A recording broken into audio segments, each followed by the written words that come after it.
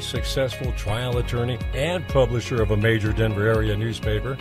They've been partners as talk show hosts and in marriage, as parents for over 10 years, providing thought-provoking information, opinion, and entertainment live, local, and interactive. Everyone's voice is always welcome on The Chuck and Julie Show. Welcome, everyone, to the Chuck and Julie Show, Truth Straight Up, with Chuck Bonner and Julie Hayden, brought to you by AmericasCitizenPress.com, a great conservative website, carry a lot of Tom Tancredo features, and also Denver Cinegenics and Dr. Julie McAllen. There you go. Well, it's the date after the State of the Union address. A lot of hope on the Biden side to be reset, allow them to use Ukraine as a punching board or jumping board to a whole new comeback. Hooray! Hooray! Hooray! Didn't work. Didn't work. It was kind of funny. My daughter and her boyfriend called. We were at the caucus, so we didn't actually listen to it live. But she's like, "Are you guys listening to this?" And it's kind of funny. She never. I don't think she's ever listened to one before. And she was basically like, "This is stupid. It's like he's not saying anything." He's like, and everything he's saying, it's not true. And I said, "Well, welcome. Now probably in fairness, there have been Republican presidents you can accuse it of too." But no, I don't think so. I mean, I think if you took Trump's, if you look Obama's.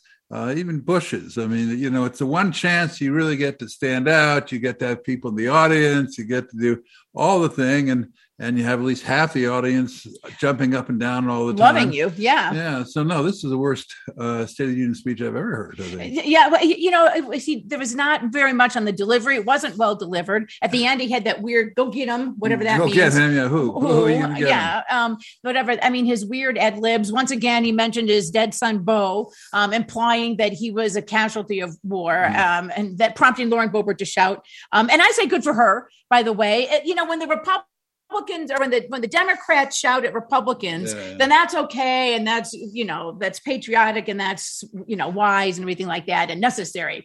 When Republicans do it, it's terrible, terrible, terrible. And everyone's shaming her. Yeah. Colorado politics, which is left wing these days, Prince Jason Crow's attack. Exactly. So just sure. go. I mean, I guess if you're Lauren, it's like, God, I haven't been attacked today. Yeah. I better do something. Yeah. I haven't. But we're going to talk. It didn't seem the consensus, though, does seem to be, as usual, the liberal media said it was okay, or maybe even some places gave him an A. The conservative media said it was awful. But one thing I thought was really interesting was the CNN poll. CNN does polls. And they have been doing it for like 15 years. Yeah, it's not a scientific poll. Not a scientific poll, but I mean, they've got some track records, right? And it's a poll of people who actually listen to the speech. And and they found not very good. I mean, no matter, maybe the pundits liked it, maybe Van Jones liked it, MSNBC swoons, Fox hates it. He could have had a heart attack. Right. But when you look at what did people who actually hear it think, it wasn't good. This certainly was not the reset. And I also think and we'll play a soundbite here in a second, he didn't touch very much on the issues that people actually cared about.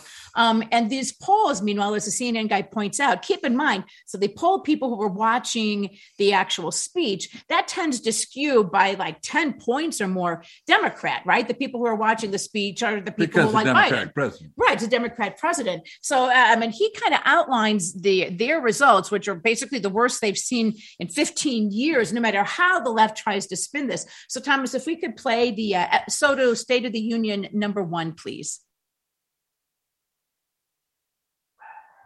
Obviously, of all Americans. That would not be possible here. This is a poll of people who watched the speech. And what's important to note about that is that people who watch a president give a State of the Union tend to be more supportive of that president or in that president's party. We see this with Democratic presidents and Republican presidents. And so our survey tonight of speech watchers is about 11 points more Democratic as a body of people here that were polled than the overall population in America. So just keep that in mind as we now show you what this instant reaction was of speech watchers tonight. 41% had a very positive reaction to the president's speech. 29% somewhat positive, 29% negative. That 41%, when you compare it to last year's speech that Joe Biden gave to a joint session of Congress. That's about 10 points lower on the very positive scale. 51% last year, you see 41% today. In fact, that 41% is the lowest very positive we've seen in about the last 15 years of instant polling after the State of the Union address. Take a look at this question here. We said, did Biden do enough to address some of the major issues here? On Russia's invasion of Ukraine, 69% said the president did enough to address that. But look at this. For the domestic issues that the White House is so keenly aware of in this midterm election year that are potential problems for Biden, they still seem to be problems. 47% said he did enough on inflation. 46% said he did enough on violent crime. Majorities for both inflation and violent crime said he did not do enough. And again, I just want to remind you, that is the majority of a speech-watching audience that is more Democratic than the American populace overall. And that ties in with some of the poll numbers, right? You're seeing Democrats are liking him less. Independents, I saw some poll like 69%. I mean, a vast majority of independents, unaffiliated voters are unhappy with what he's doing. And it's going to get worse. I saw today oil is now trading at or selling at over $112 a barrel, saying that, I mean, there's some experts who say that means $7 a gallon gasoline is coming. Now, think about that. When gasoline costs $7 a gallon, what does that do to the trucking, to the airlines, to all of the industries, which is basically everything that relies on gasoline and oil and heating oil, that kind of thing, right? So that's a disaster. I saw wheat futures were trading at the highest level since 2008. And that's even worse news because that's even farther out, right? That's not going to be easy. Unless you're a wheat farmer in the U.S. Well, but there's some people. But I mean, what that meant, wheat is something that's used in feed for cattle. I mean, food for animals. I mean, it's huge amount of things, and corn as well. Corn is used in all kinds of things, up to and including paper plates. I mean, so everything is getting more expensive. The feds are going to raise the interest rate this month. They're announcing 25 points. Yeah. So, I mean, it's a disaster. I have a friend who they bought land to build a house in Montana like 3 years ago, right? 2 years ago, before Biden. And they were going to sell their house here, and they were going to have more than enough money to build a house there, right? Mm-hmm. She said, it's a disaster. Yeah. She said, number one, we got to sell our house now because interest rates are going up and it's the bubble, at the peak of the bubble. But the house, she said, the prices have skyrocketed. And she said, all of the money we're going to make on this house, but she's like, we're in this bind, right? Mm-hmm. What are we going to do? And she said, that's even the stuff we can get. Build she was a like, shack, wait for 5 years. She's like, don't even start me. Don't even start me on the supply chain issues. So, and it's even my daughter was mentioning that. She said, he's not talking about anything that matters to me. Well, for police, he says, let's not defund the police after everybody in the Democratic Party had mouthed off about defunding the police. And right. His thing on oil, how he's going to keep oil down. Well, there's no plan. They keep on buying it from Russia and funding the Ukrainian war. Well, you pointed out they're going to release from the reserves 60 million barrels, but they're buying 600,000 a day from Russia. So how long, do the math there. This from Sandra. I didn't listen. I like my TV too much and can't afford to purchase a new one. I'm beginning bits and pieces. She says, I love what Lauren Boebert did. And what about Pelosi's antics? What the hell was that? And the 41% are clearly stupid and only fodder. Yeah. I mean, that was his wife. What is that? Well, somebody was saying somebody just sent her some insider trading tips. So what we're talking about is Nancy Pelosi did a weird thing during the speech where she kind of went like Rubbed that. Her knuckles together. Yeah, it was kind of wacky. And Stephen is things will get worse before they get better, much worse. Exactly. Now, we have another soundbite on that too. And CNN basically said that a lot of times you can hope that the State of the Union speech, you can do something with your delivery or something that kind of can maybe shift things, give you a bit of a second wind. And I think very few people think that actually happened. If we could play the State of the Union SODO number 2, please.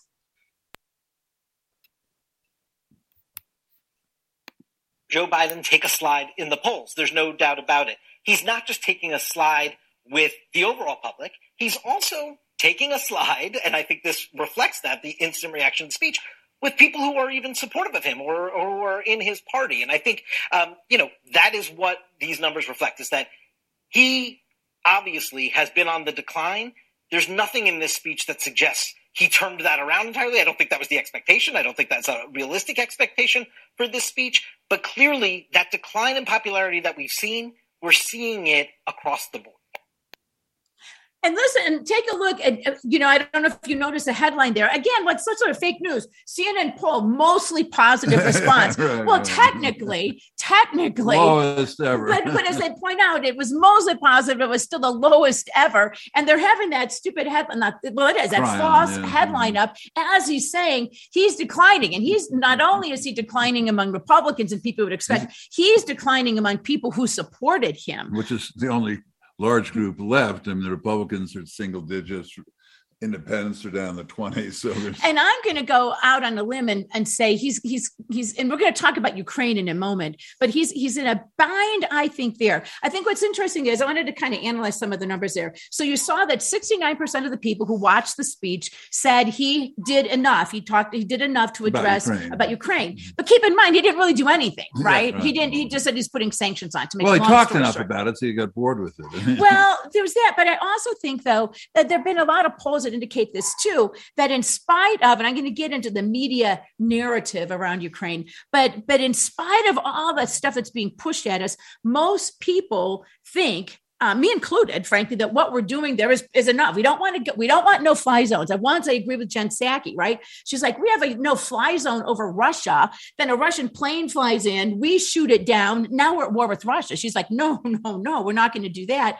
The UN, Ukraine parliament person talked today and said she was extremely disappointed, noted that NATO talked Ukraine or made Ukraine give up its nuclear weapons when they came off of the Soviet Union. She's like, oh, thanks for your help. But again, I think the numbers show that Biden, people do not want the United States, Americans, that is, to get involved in the war. So Biden can't do more there. But the pictures are going to get uglier. Well, they said that they're just a CIA report from somebody that they'd sent all these Stinger missiles and Javelin missiles, just enough to get lots of people killed, including Russians and lots of Ukrainians. I mean, what they're doing is say, we'll give you enough so it's a real slaughter-a-thon. I mean, you're both Slavs anyway. We're happy when you start killing each other off.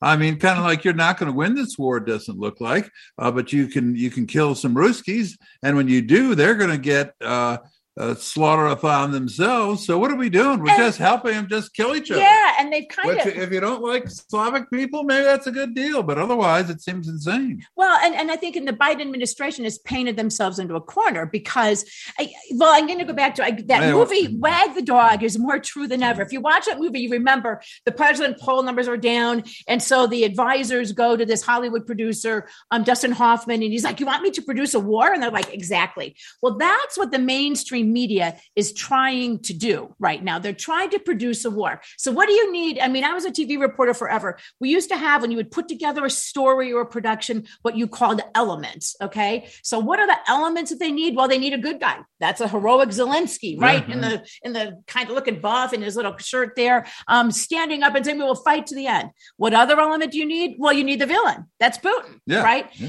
And then you follow that narrative, no matter what happens. Okay. It has to be consistent. It has to be consistent. Putin is evil, right?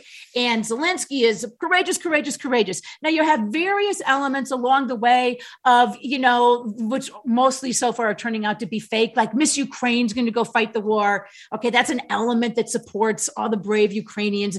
And like I said the other day, I saw Fox, they opened up whenever I listened to it this afternoon with, a mother who had just given birth to her child, yay, hooray. There was another one. But, the Russians, they killed his mother and child. And here's another element. I mean, it almost feels as if somebody is deliberately producing this war. Well, there was a picture, I think, in the New York Post, and it was very grainy. And even the New York Post was hedging its best. It was saying, this appears to show a dog sitting by a dead Ukrainian soldier that was his master. Like what? So there's this grainy picture of a dog sitting next to someone. Now, where on earth? Maybe that's true, but I mean, that's a kind of thing that and so. And the narrative is, though, again, because you can have a little bit of dramatic tension, but you certainly cannot have the good guys lose. Right. Well, my favorite one is the TV tower. So they have a TV tower they're trying to shoot. And one of the bombs was near to this very relatively small memorial to 30,000 Jewish people killed by the Nazis, with a menorah on there, and some of the fragments of the shells, hit part of the menorah and so forth. Didn't really damage it overly, but attack on Holocaust Memorial! How dare they? It's an incredible one. They were trying to. 30,000 Jewish people died here, and what are they doing? They're trying to destroy the Jewish memorial. Yeah, and it would be. And I want to let people know too. Obviously, you can call in 888-627-6008. 888-627-6008. If you're joining us on Zoom, feel free to go ahead and unmute yourself or comment. Let me read some of the comments. This is from Stephen, which is a very good point. Why weren't the weapons sent to Ukraine when Russian troops were amassing on the border? There you go. Sandra's like, no, we need to stay out of it. This again from Stephen. Glenn Beck said the West are all globalists. China and Russia are nationalists. They put their interests first, not the globalists. That's true. And what about the photo of the young Ukrainian woman with a gun welcoming the New World Order? Yikes, hell no.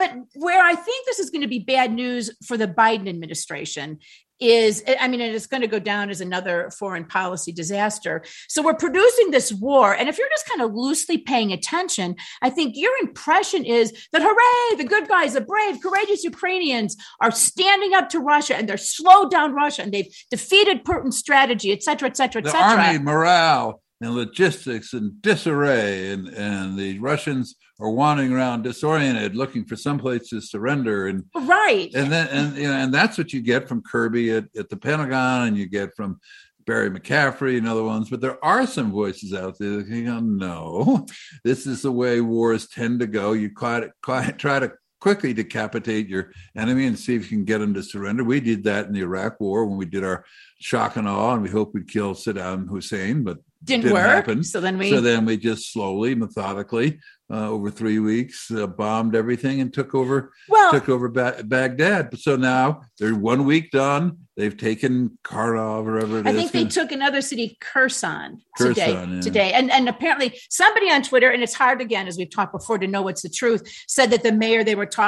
was negotiating with the military. But one of the things I have an answer to, though, I've been wondering, again, when you're producing a war, you need war pictures. And I was the other night, I was shouting at Fox because for the whole primetime show, all 3 hours, right? They kept showing the same 7 to 15 little video loops over and over again. And I'm like, this is a war. You're telling me you can't find any more video than that?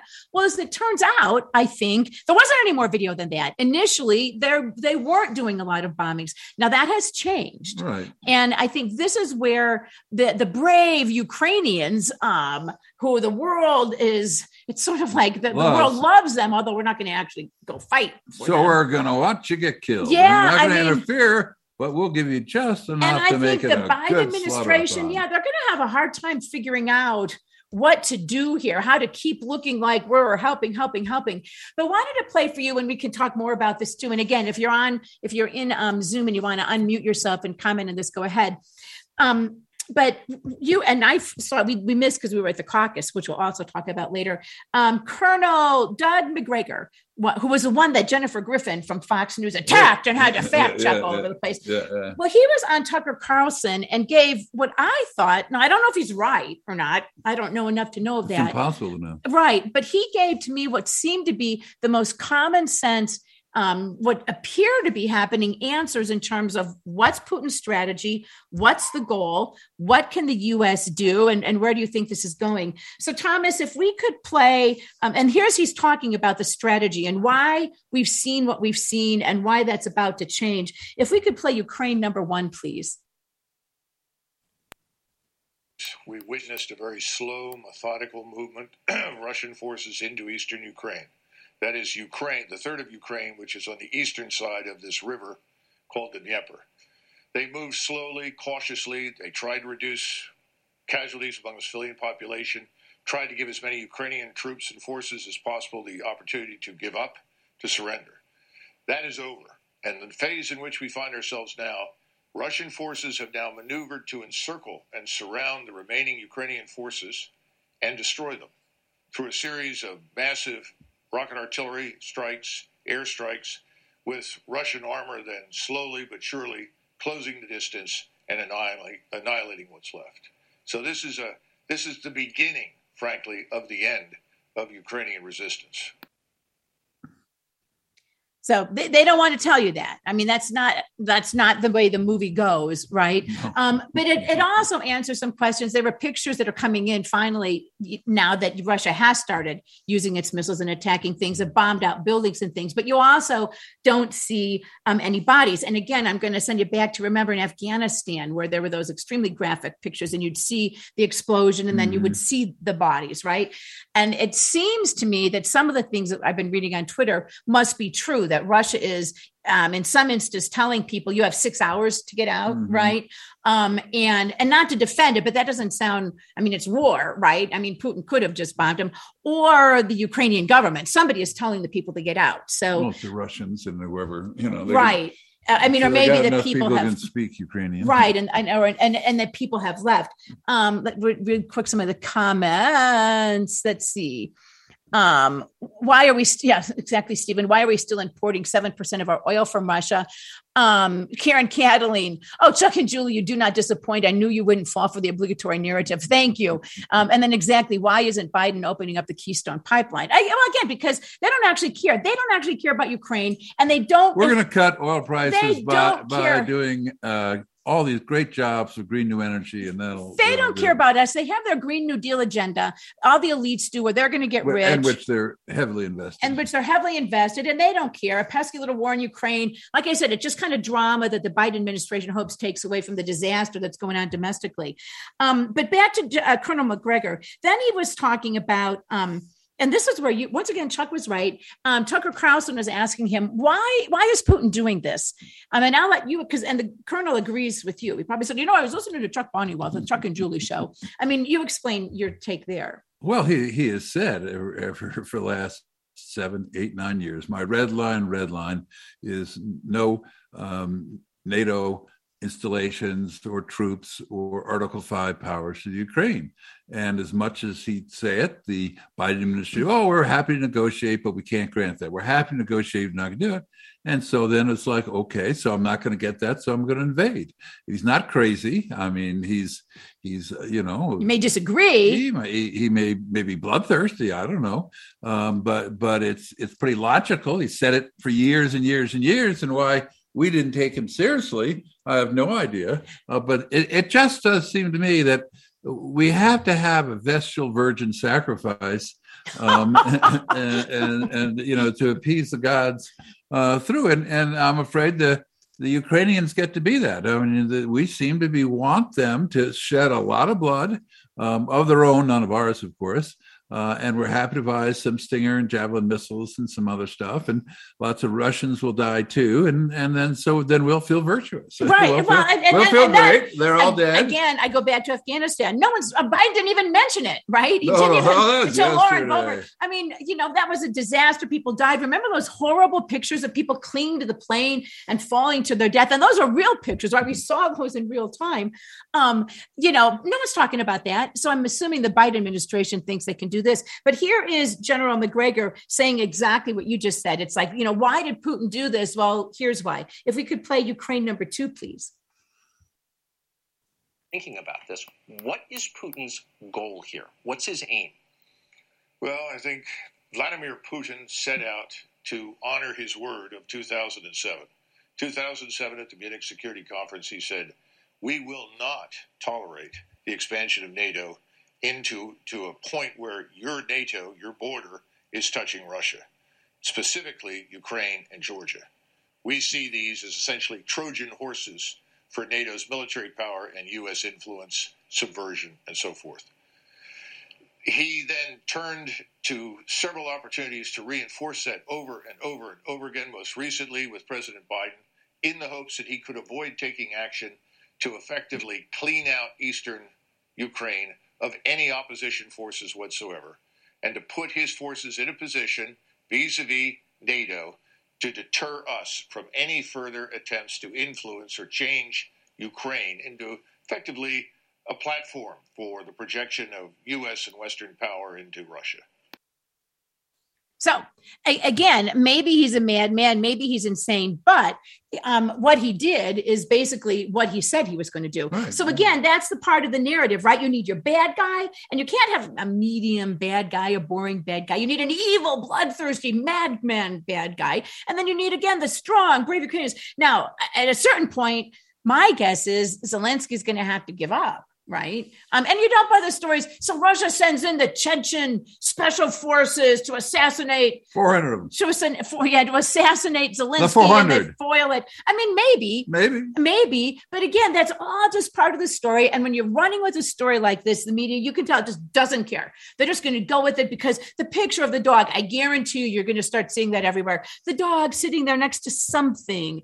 And it's the dog sitting by the dead Ukrainian soldier. Again, maybe it was photoshopped. Maybe it was from 2014. Maybe it was just the dog sitting. I mean, who knows what the truth is, but they don't care about the truth. And I think the truth is going to come back to bite Biden, because here's something else that's happening that McGregor said, another reason as to why now. And he said, China. He said Russia and China have been engaged in serious talks. Today at the UN thing, everybody was, they're voting to condemn Russia for attacking Ukraine, and China refused to do that, and then abstained on some other things. And India, I think, as well. Right. So India, Mexico. Yeah. So, keep in mind, they're trying to paint Russia as this world pariah. Well, Russia. Well, it is in part. Western world. Well, yeah, maybe. Yeah. I mean, I think it has been shocking how much the free world has kind of supported Ukraine and is behind Ukraine, and we'll have Pepsi commercials about it pretty soon, and everything else. But who really matters? Well, China. China. Well, and India is not unimportant to Russia either. Well, so it's an amazing kind of process where we're isolating them, we're getting rid of them. They're kind of like, well, and I think think about it, the pariah. So you've got essentially three major superpowers, right? United States, Russia, and China. And now who are the two sided against us? Russia and China. I mean, to me, that's really bad, right? I mean, I think if nothing else, NATO and the president should have been smart enough to say, we do not want to push Russia to China. And I think China is happy. I think China would in a heartbeat screw over Russia for themselves. But I think we should have, when we were saying, no, Russia, ha, we're not going to refuse to let Ukraine be part, or we're not going to say we won't let Ukraine come into NATO. Did anyone think that might push Russia and China together, and what the implications of that might be? Particularly when China very much believes that Taiwan should be part of one greater China. And someday they're planning to, who knows when, to make that a reality. And then you throw in Korea. I mean, there's a lot of stuff there. And so the other thing, though, that McGregor, then back to the Tucker Carlson thing, they talked about, how does this end? How do you see this ending? And I thought he gave a pretty clear answer to that, too. So if we could play the Ukraine number 3, please, Thomas. Now, his goal, as we see it at the moment, is to seize this entire area of eastern Ukraine. That's pretty clear. He's going to roll up to that river, up near Kiev. He's actually moved over the river and is preparing to go in and capture that city entirely. At that point, he has to decide what else he wants to do. I don't think he wants to go any further west. I think he'd be very satisfied to hold that point. But he would like whatever emerges from this that we call Ukraine, whether it's just the western side or it encompasses some of the east and the west of Ukraine, to be neutral, non-aligned, and preferably friendly to Moscow. That he will accept. Anything short of that, his war has been a waste of time. So and then he went on to say that actually the United States, all the indications are that the United States, at least the Biden administration, understands that and would be okay with that. Support Ukraine. Well, who knows with the Biden? Well, yeah, that's just what he was saying. He was saying that the Biden administration would be willing to accept that. So one of the things I wanted to talk about too, more about this, and again, if you're on, feel free to open up your mic or call in 888-627-6008, is we're seeing in this, I think, how crazy the elites and their narrative are. I mean, it's been exposed in COVID. It's being exposed in inflation. It's being exposed all over the place. And this is just another example. Well, every war has its winners and losers. And one of the losers in this one is the autistic teenager who controlled the energy policies of Europe and the United States. Everybody's going, we do everything because she wants. We close down nuclear plants. Right. And all we say, we're right on the edge and everything else. And then China and Russia make a 10-year deal for 100 million tons of coal, and which will be burned in all these plants, and so the fact that we're just going to take a train there and tell them that they're taking our future away. Well, but go back to what I was saying, and that is, you look at, as I said, it's just like Wag the Dog, where they're producing this movie. Okay, the movie is not going to end the way they want. The movie is not going to end with a bunch of Ukrainian mothers. You see the people of Ukraine standing there blocking them to some nuclear thing, whether that's true or not, who knows? But I mean, if Putin starts shooting, right, and it goes on to war, they're not going to be standing there, right? It's going to get ugly, as General. It got ugly in Afghanistan, and then we just erased it from our collective image. I mean, it's just like, oh, no, that was the Ukraine. Those guys were crazy. They were kind of telling the truth. They're here, though. I think they're not telling the truth. Or again, they've made the story up. And what we're seeing doesn't have anything to do with reality, just like, masks work. Didn't have anything to do with reality. The schools need to be locked down. We'll all be safe if you get the vaccine. I mean, their narrative did not match with reality. And what worries me is they haven't learned.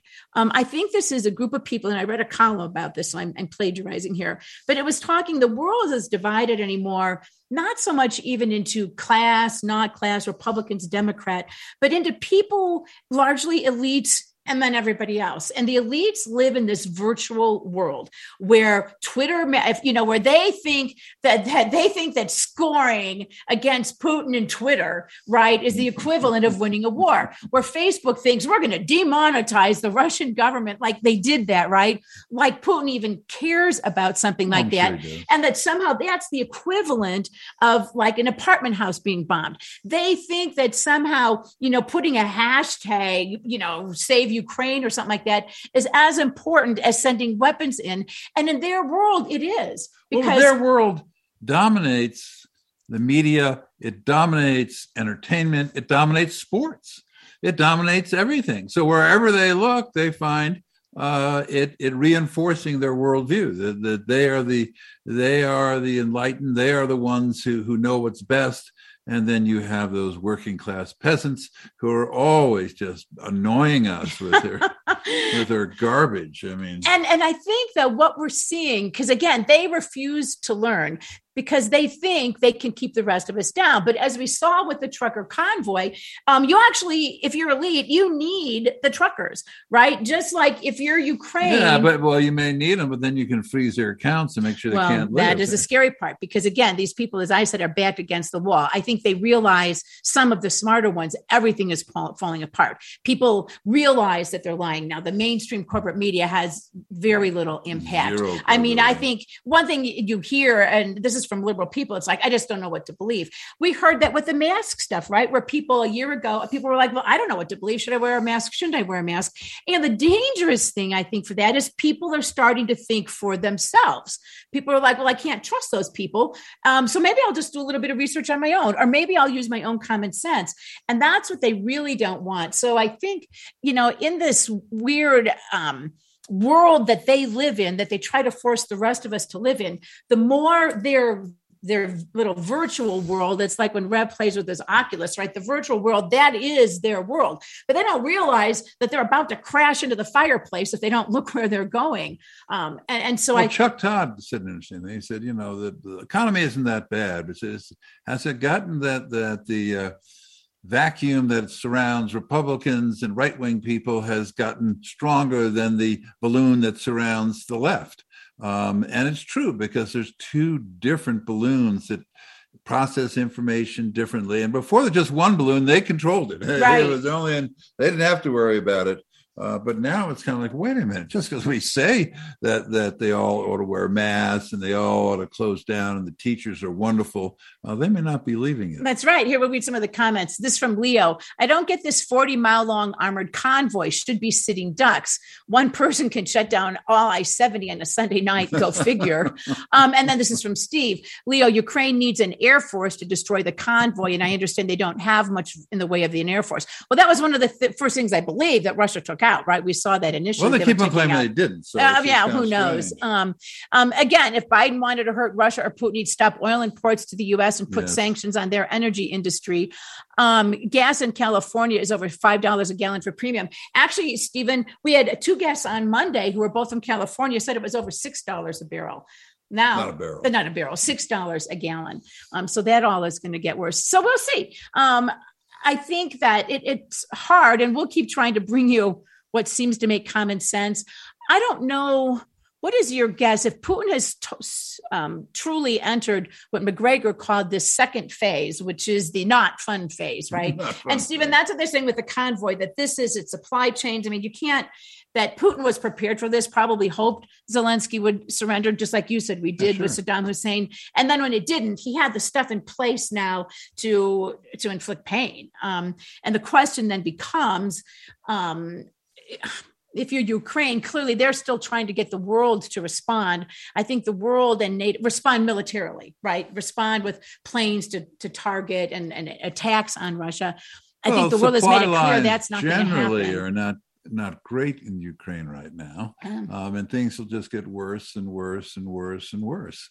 And we'll cheer them on until they finally enough of them die and starve and enough kids to go, and then we'll move on to something more fun. Well, and it sounds like too, like I said, that Twitter account said, and this is McGregor kind of hinted at that in another part of the interview. So you've got Zelensky, who's in the capital, at least as far as we know, in Kiev. On the other hand, though, as the Russians are moving through the city, up till now, apparently they've taken care to go around the cities. They haven't gone through them. Mm-hmm. But as they're starting to take them, they're entering into negotiations with the mayors of those cities, right? And so I could see that kind of happening too, where, slowly but surely as they move from the east to the west, keeping in mind that a lot of the people in the east supported Russia, right? Yes. They're negotiating. They have these great talks in Belarus, but meanwhile, if you're like the mayor of some city and you've got all these Russian tanks sitting there pointing at you. One mayor said the men with guns. It's like, okay, we're not going to fight. And it seems like what they're doing then too is cutting the Ukrainian army off. And I don't know. I mean, how long do you think this goes? 2 months. Okay. I mean, that's. Well, again, the media, they're going to be bored with it. So they're like, okay, we need to wrap this up by 5 o'clock, because we've got we've got our special plan for later. So we need to. We got Greta Thunberg coming on at 8. That's right, with the thing. This was from Sandra. The elites not exactly also need plumbers, electricians, auto mechanics. The middle class, the elites, truly are not very smart. Now, I agree. And they just keep thinking the more they can, whatever the narrative is that fits their cause or fits their ego, they can just shame us on Twitter and they could demonetize Putin. And someone was going to be like, oh my God, guys, did you see this? Some journalist like, look, my Twitter account's been bad. I can't do this. I had 400,000 followers. Where's my YouTube? Yeah, where's my YouTube channel? It's like YouTube is taking it down. Well, they're not taking it down. They're taking down Trump, but not.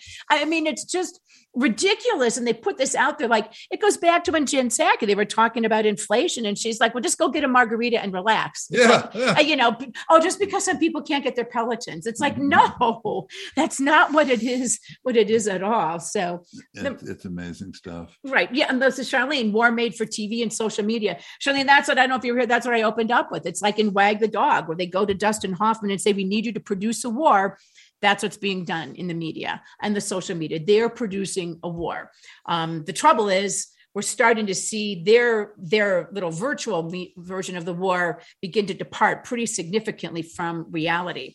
And I don't know how they deal with it in the Biden administration. You don't know how you try to look at historical parallels. You go, well, is this a Russo-Finnish war of 1938 where the Russians invaded the brave Finns and they held out for a couple months and then they cratered in and Russia took a good part of Finland, or is it the Hungarian uprising in 1856, which we have a memorial right on Spear Boulevard too? That's not much, and so we love the heroic Hungarians, although they all were crushed. And so, it's going to be one of those stories. I mean, I suppose it's possible that David did kill Goliath, and that the brave Ukrainians will scratch out a deal that allows them to have part of their country and retain it and pride and everything else. But that's not how the story usually works. Well, I think McGregor's probably right that what will happen is there's the river, if you know what he was talking about, the Dnieper River, that runs right through the middle of Ukraine, basically. And he said that he believes that Putin will be happy to take the eastern half, because that gives them a buffer between the NATO countries of like Poland and Hungary. That gives them a buffer between the NATO countries and Russia, and that the other half of Ukraine, right, can be hopefully, at least like they said, not neutral. They don't. He doesn't really care. Do whatever you want to do there, because he just has a strip of land that's a buffer. Well, that kind of makes sense to me. It doesn't make total sense to me, no, because the Russians love their Black Sea dakas, and Odessa is a place that maybe carve out a little corridor or something. Well, yeah, I think what they'll probably do is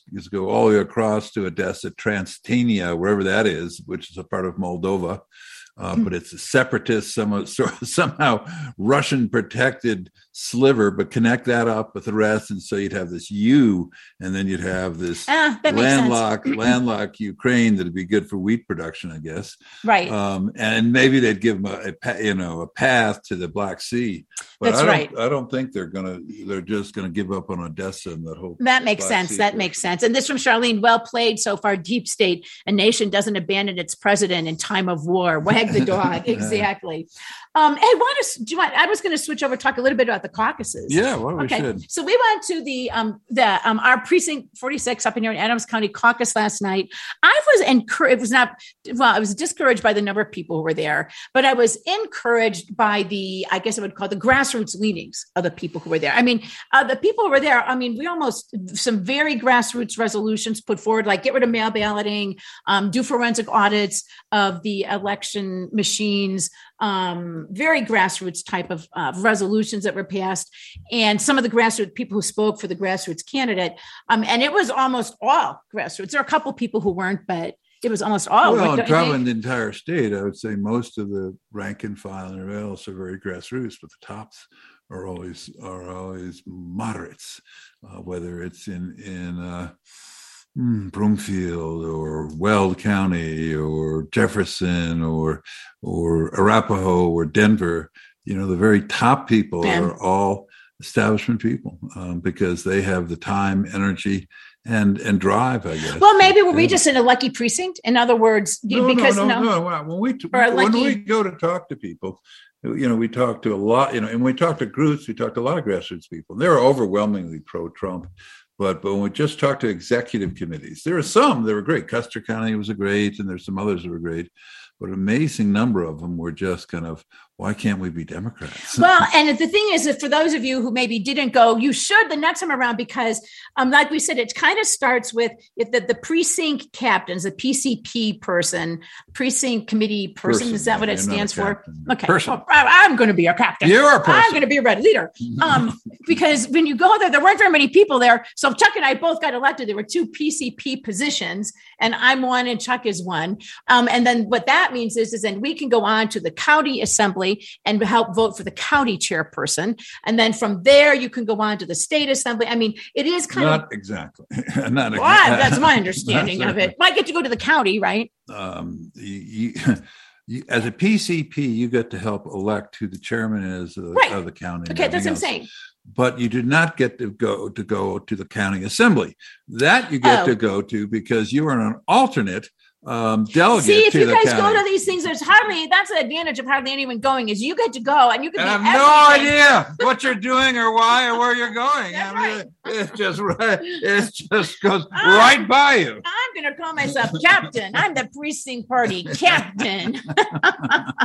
And I will make everyone, including Chuck, do what I say and get me coffee and things like that. No, but it is a good thing where it starts. And that's how you make sure. I don't know, the turnout was, I would say, probably about the same it was last time. Yeah. You know, and that's not great. Well, because the Republican Party wants to kill the caucuses, they just want rich guy, go out, get a lot of signatures, and then you vote based on nothing other than the fact that whatever mailers they send you and all that. And that's how the Phil Anschutz and Candyman and others want you to do. They just want. Well, the donors, as we've talked about before, the donors, whatever the actual principles or beliefs might be of some of the higher ups in the Colorado Republican Party. And there's some great ones. I always have to, they say leadership, and you kind of go, who is leadership? Well, there are 3 people elected. Marilyn Harris, down from down south, we love her. Priscilla Rahm, we love her. And then there's KBB. And don't love her as much. And not as much, just a smidgen less. And it's always been that way, no matter who we elect. Scott Gessler was going to be the establishment person, so we elected Christy Burton Brown, and she became the establishment person. We elected Steve House, so he became a grassroots guy, and he became the establishment person.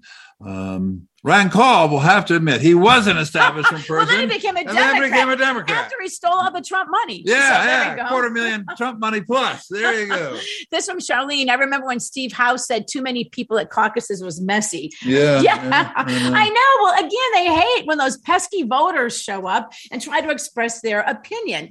But hey, that's where it all starts. So that's there. So Chuck and I are both precinct party captains. Chuck's just a person. I'm the captain. No. And we're also delegates to the county assembly and hope to go on to the state assembly. I went in 2010. And this is where it all started with you. Then you showed up at some meeting, and then all of a sudden you got yourself elected to the executive committee. And that was real honor. Yeah. Just to know what it's really like on the inside of the state Republican Party. And there's some great, great people, and there's some not so great people. But again, I was I was very optimistic just out of this sort of random, group of people that showed up because they have several precincts. I'm not even sure, 10, maybe 15, more than that even, who show up. And it's completely, I don't want to say random, but But some precincts said no people. Well, yeah, some had no. Here's I didn't realize this, guys. Here's why the county chair positions can be so important. So the precinct person is and the delegates is where it starts, right? And then the delegates go on and they help elect other offices and candidates who are running, et cetera, all the way up the chain. But if a precinct does not have anyone show up, and I would say about half of the ones we had didn't have people show up, it is the county chairperson who gets to appoint a delegate for that position. And that person does not have to be from that precinct, right? So that's why No, it usually is from that precinct. Although all the people who go to the county one, if not everybody's there, then they'll just fill in all the alternates. That's what I'm trying to say. So they'll fill in alternates. You have to give a proviso that any opinion expressed by Julie may or may not have any basis in reality. No, I guess I didn't use the correct terms, but what I was saying is stupid terms. So what happens is, if somebody doesn't show up and you've registered as an alternate, they can control it. The county chair people can totally control, because then they decide who gets to go on. So they can totally control it. So that's why it's so important. Now we're lucky in Adams County. We've got Joanne Winholtz, who's great. Right. But that's when you wonder about the inner workings. And that's why Steve House doesn't want too many people at caucus, back to your point, Charlene, because then he wouldn't be, or other people wouldn't be able to appoint the right people to fill the delegates who get to vote. Reasonable, not the crazies, but some reasonable Peter Boyle types. Yeah. That's right. So anyway, so the caucus was good. It's done. We both are in it. And Ben Nicholas is delegate. I mean, all the right at our caucus, it was just all the good people. All the good people were there. And again, Joe and Diane who ran it. I was just glad to see the number of grassroots people who were there.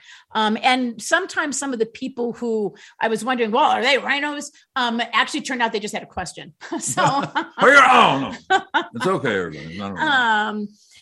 Let's see. Okay. Yeah. Oh, good. Thank you, Sandra. Sandra's like, Peg Cage explained it well when she was on our show. Leo, how many dead people showed up to vote? Well, Leo, that's what the county chairs will appoint, is they'll go through the rolls of the dead people. And the Republican Party has a few elderly members, I must admit. I'm not sure. Do you have to be alive to vote? I'm not sure that was to be alive. No. It was necessarily you can be appointed. Was necessarily a thing. So we're gonna actually. Well, it's time to wrap up. We want to get going today. Is Rev's 11th birthday. Our son Rev. So we have.